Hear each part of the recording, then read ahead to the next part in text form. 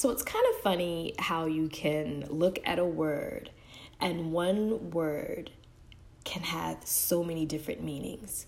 I say that because right now I'm currently looking at my computer and I have Post-it notes kind of stuck everywhere with topics of discussion, work I need to do, those kinds of things.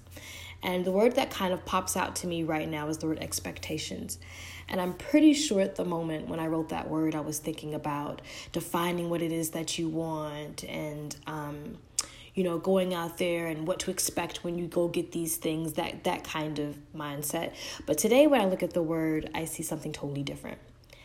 Today I look at the word expectations and I say you should probably watch it. You should probably watch anything that you expect from any person outside of yourself. Because you are the only person that can control the acts of you. So what in the world makes you think that you can control the act of someone else?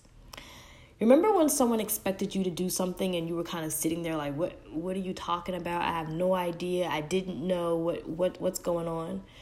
Well, that's kind of what you do when you place an expectation on someone else. Whether they achieve it or not, it's not really fair to them. And it's not fair to them because more times than not, they'd have no idea what that expectation is or why it's there. And the reason for that expectation really is to make things a little bit easier for us. So it's not fair to expect someone else to carry that load.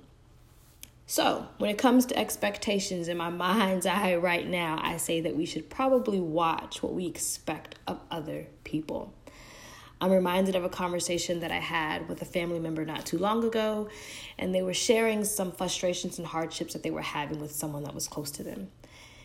And while we were having the conversation, we broke things all the way down, and we realized that these hardships were really that person's fault, that family member's. And it was a hard pill to swallow, but the reason for that was because they were expecting this person to do all of these things which was never even communicated. And they kept getting it wrong and they kept missing the mark. And I had to express to them that that's not fair. So I say to you in your personal relationships, just relationships with other persons, just watch the expectations you have on that person, especially those not spoken. Communicate. Have the conversation with self. And if you have to place any expectations on into anyone, place it on yourself. This is 7 with Ioska. Have a good one.